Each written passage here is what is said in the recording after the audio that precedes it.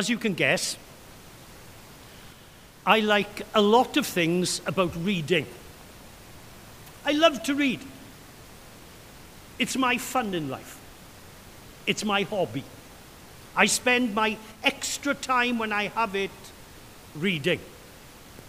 And I love reading autobiography.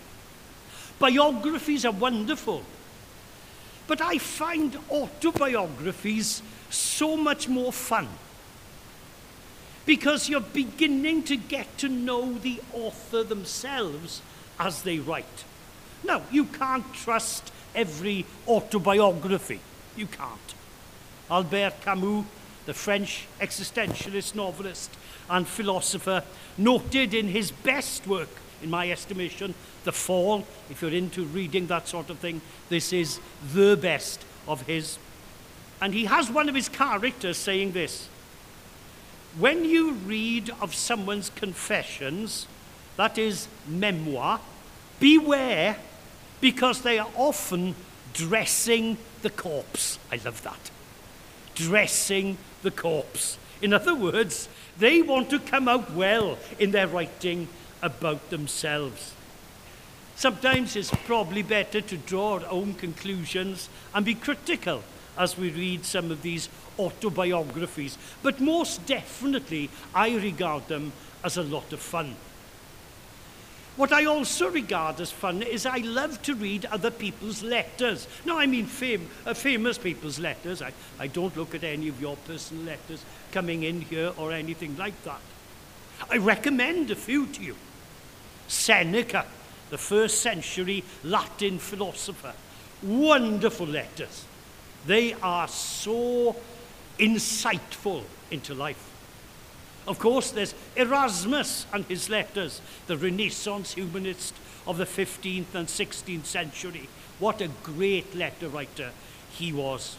And then there's the great Groucho Marx. And you know, he was pretty good as well. You know, he could write a letter and he knew how to write a letter. How about that?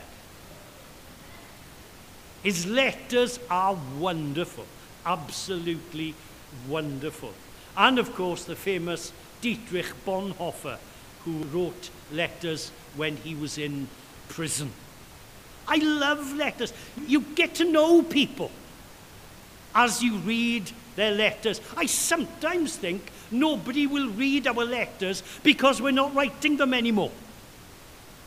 We're writing our emails and our texts, and they will just go to wherever texts go and emails go once they've been deleted. Well, the New Testament is made up of letters.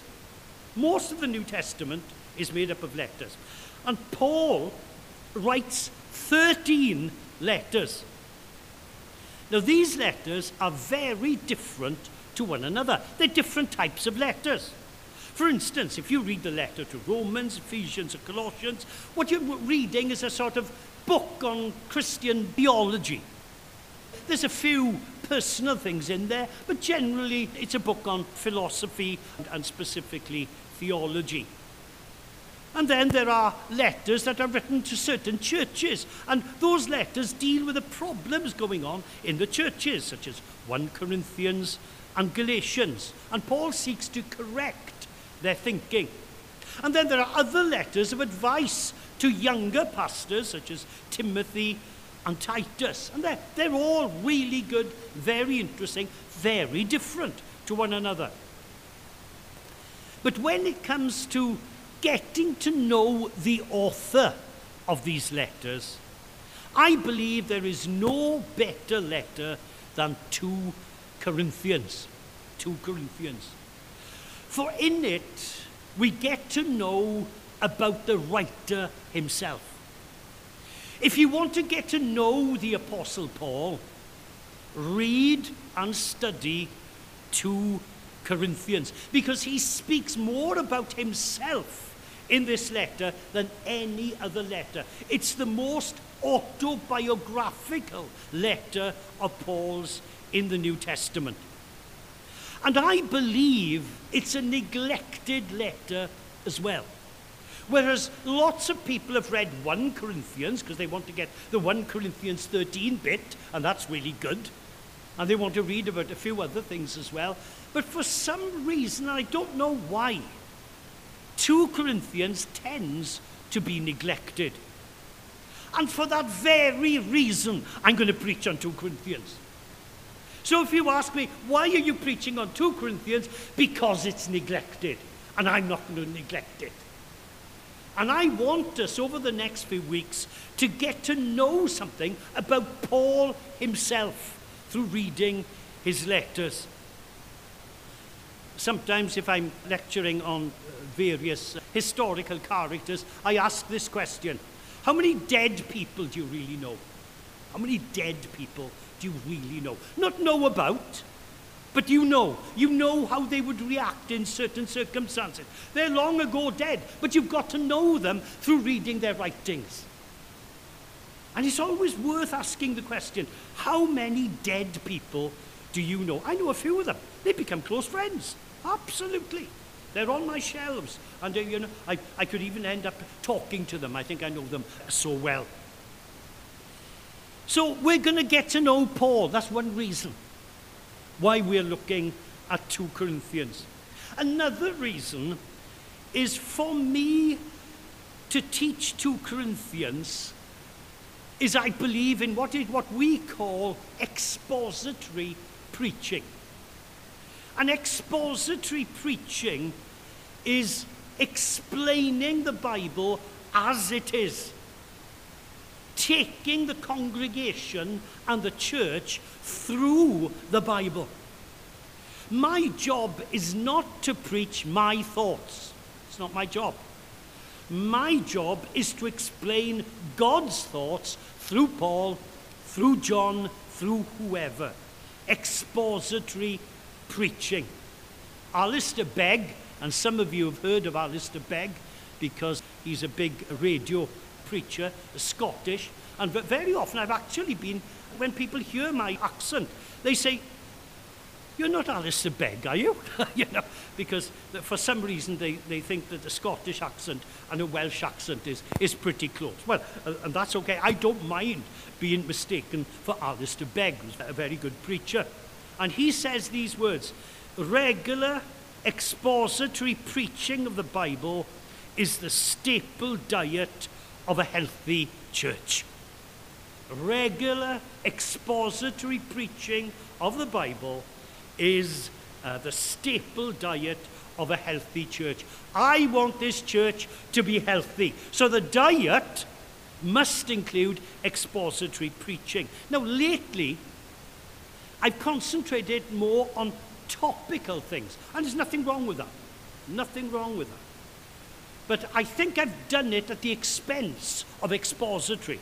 And because of that, I am going back to a more expository method here on Sunday morning. And not only on Sunday morning at 10:45, but also at 9:30 with our adult Sunday school adult education class. And we're beginning to teach on the Gospel of John. And we will go through that in detail. We'll be looking at it, we'll be comparing it with the other Gospels and looking at its theology, looking at its purpose. It'll be a bit deeper than usual. So if you're interested in getting to know in detail the Gospel of John, every Sunday there will be an expository discussion, if you like, on that in the Blue Room at 9:30. You are all invited to that. You see, the thing with expository preaching is you look at the text, but you look at the context as well. And the context helps us understand the text. It's a good thing because you know what I'm going to preach on. That's a help. So next week, you know what I'm going to preach on. I'm going to preach on the first chapter of 2 Corinthians. And you can catch me out. If you really study 2 Corinthians chapter 1 yourself, then you can check up on the pastor to see if he's accurate. I'm very happy that you do that, by the way, in this church. Very happy indeed. Actually, I'd be thrilled if you did that. But each week you will know what I'm preaching on, and you will be able to study it yourself. I want to take us through this Bible book, and I want us to pick up things as we go through it. So they are two of the reasons, at least, behind this new series. A need to have expository preaching, and secondly, an excuse for us to continue and follow up back home as well. Today, my only job is to introduce the book to you. I will not be looking in any detail on the text because it needs an introduction. As you heard me, I began by reading Acts chapter 18, verse 1 to 17, which is how the church at Corinth came to be. Very simple reading. It's the third missionary journey of Paul, and he ends up in Corinth, begins to preach in the synagogue. He's a traveling rabbi. A number of people believe, but in the end they kick him out. So he goes next door and begins a church, and he is there for a year and a half building up this very small church. Let me read two of the verses from that chapter. Every Sabbath he reasoned in the synagogue, trying to persuade Jews and Greeks. But when the Jews opposed Paul and became abusive, he shook out his clothes in protest and said to them, "Your blood be on your own heads. I am clear of my responsibility. From now on, I will go to the Gentiles." And that's what he does. He forms a brand new church. We call it today a church plant. A church plant. And he begins to do that. And he stays there longer than any other church except for Ephesians, where he stayed at Ephesus for nearly 2 years.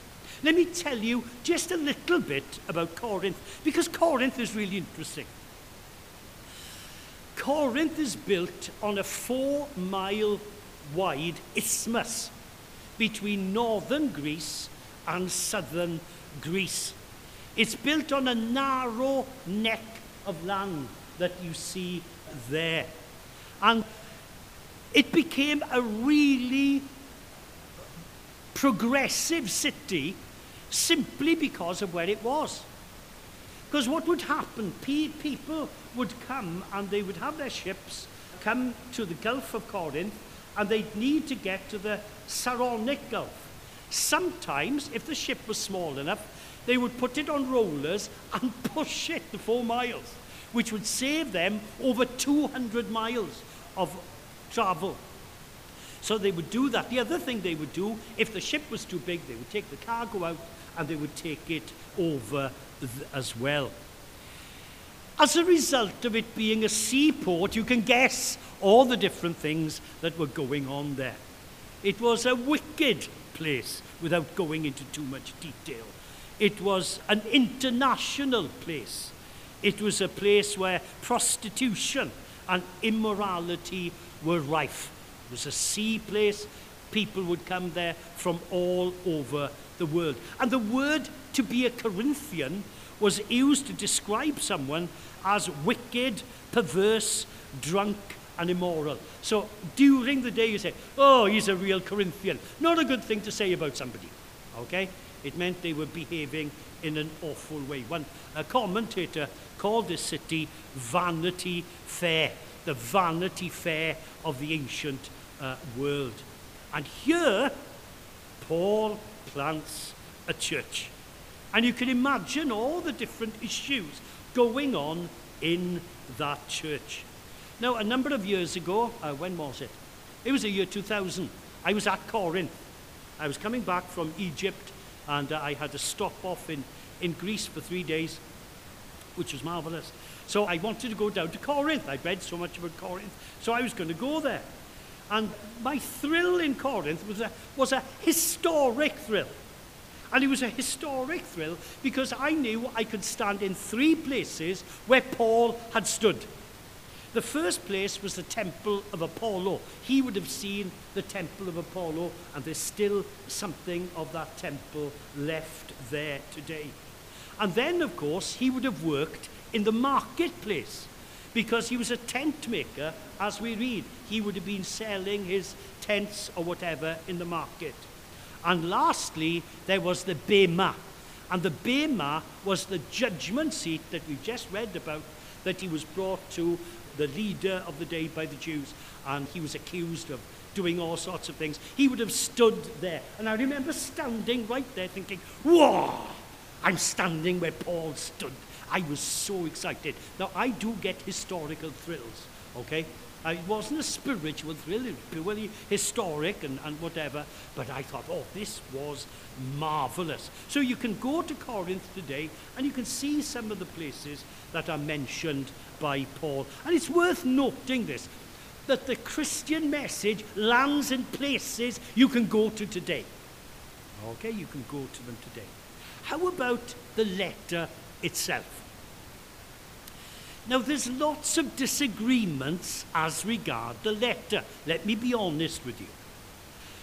And the disagreements are around how many letters Paul wrote to the Corinthians. You might say, what?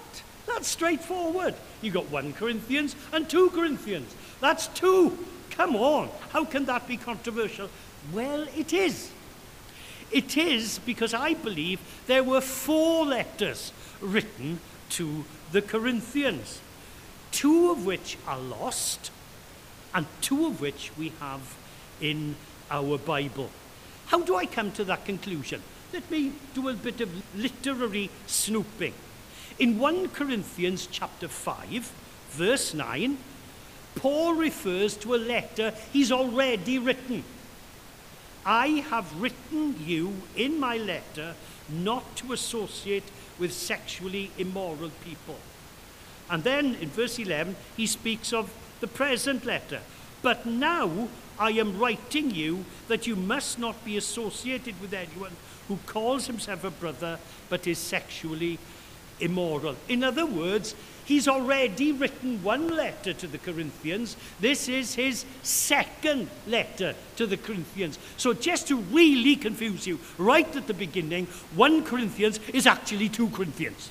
Okay? Sorry about that. Sorry to be awkward and confuse you, but it's fun. It's fun. And that's what the case is. But how do I come to the conclusion that there are probably 4? We're up to 3. Well, there's evidence of another lost letter between the biblical 1 and 2 Corinthians. Let me read the evidence, the internal evidence. 2 Corinthians chapter 2, verse 4. For I wrote you out of great distress and anguish of heart, and with many tears, not to grieve, but to let you know. For I wrote out of great distress and anguish of heart, and with many tears, not to grieve you, but to let you know the depth of my love for you. And then 2 Corinthians 7:8, even if I caused you sorrow by my letter, I do not regret it. Now, again, scholars disagree, and that's all right. That's perfectly okay, no problem. Some say that can't refer to 1 Corinthians. It doesn't fit the tone of 1 Corinthians. That really is another letter that's gone missing. Others say, no, that fits the tone of 2 Corinthians. You can decide for yourself. I don't mind. I don't mind. But we do know there are at least 3 letters, okay? 3 letters written to the Corinthians, 2 of which we do now have in the New Testament. I urge you, those of you who love to study, to look at these things. They're so interesting. I love trying to find these things out. You know, if you like an Agatha Christie, you're always trying to work out who did it and who did this, and you're working on Sherlock Holmes and things like that. Well, I like to do that sort of thing with the Bible. And it's right and good to do that. And we get into some detail. So, here we are. Here's the introduction to the next few months. We are going to look at the most autobiographical letter in the New Testament, which gives us a very personal view of the Apostle Paul. I am looking forward to preaching it. I really am. we'll see an example in this letter of an early church, warts and all. You know, so many people say, I said this in the last series I did. People said, oh, we need to get back to the early church. That's what we need. I say, which one? I don't want to get back to Corinthians. I don't want to get back to Galatians. I don't want to get back to some of these churches. Do you know, church has always been flawed. And this church is flawed. If you're a visitor, I want to tell you, this church is flawed. Okay? Don't be surprised. Because we believe, with Paul, all have sinned and come short of the glory of God. And that includes the pastor, the elders, all the leadership, everyone who takes part, each and every, and it includes you, by the way. All right? Sorry to be so personal, but there we are. It does. It does. And we're going to see an example of an early church. And we are going to be warned about that by that example. We'll see something of the sorrow that was threatening to overcome Paul. We'll see that. We'll see that he's a real human being who struggles. And when the church is being planted, it is not easy. But we'll also see the determination and strength of the Apostle Paul, who stands up for truth and righteousness. He stands up. And when I read that sort of thing, I get inspired. I hope you will as well. Let's pray. Heavenly Father, we thank you for your word. We thank you, Lord, for the reality of your word. And we pray now that your hand, O God, would be upon your word, and that your spirit would be upon the word. Lord, lead us to get to know Paul, to get to know the church, but more than anything else, to get to know you, which is life eternal. In Jesus' name, amen.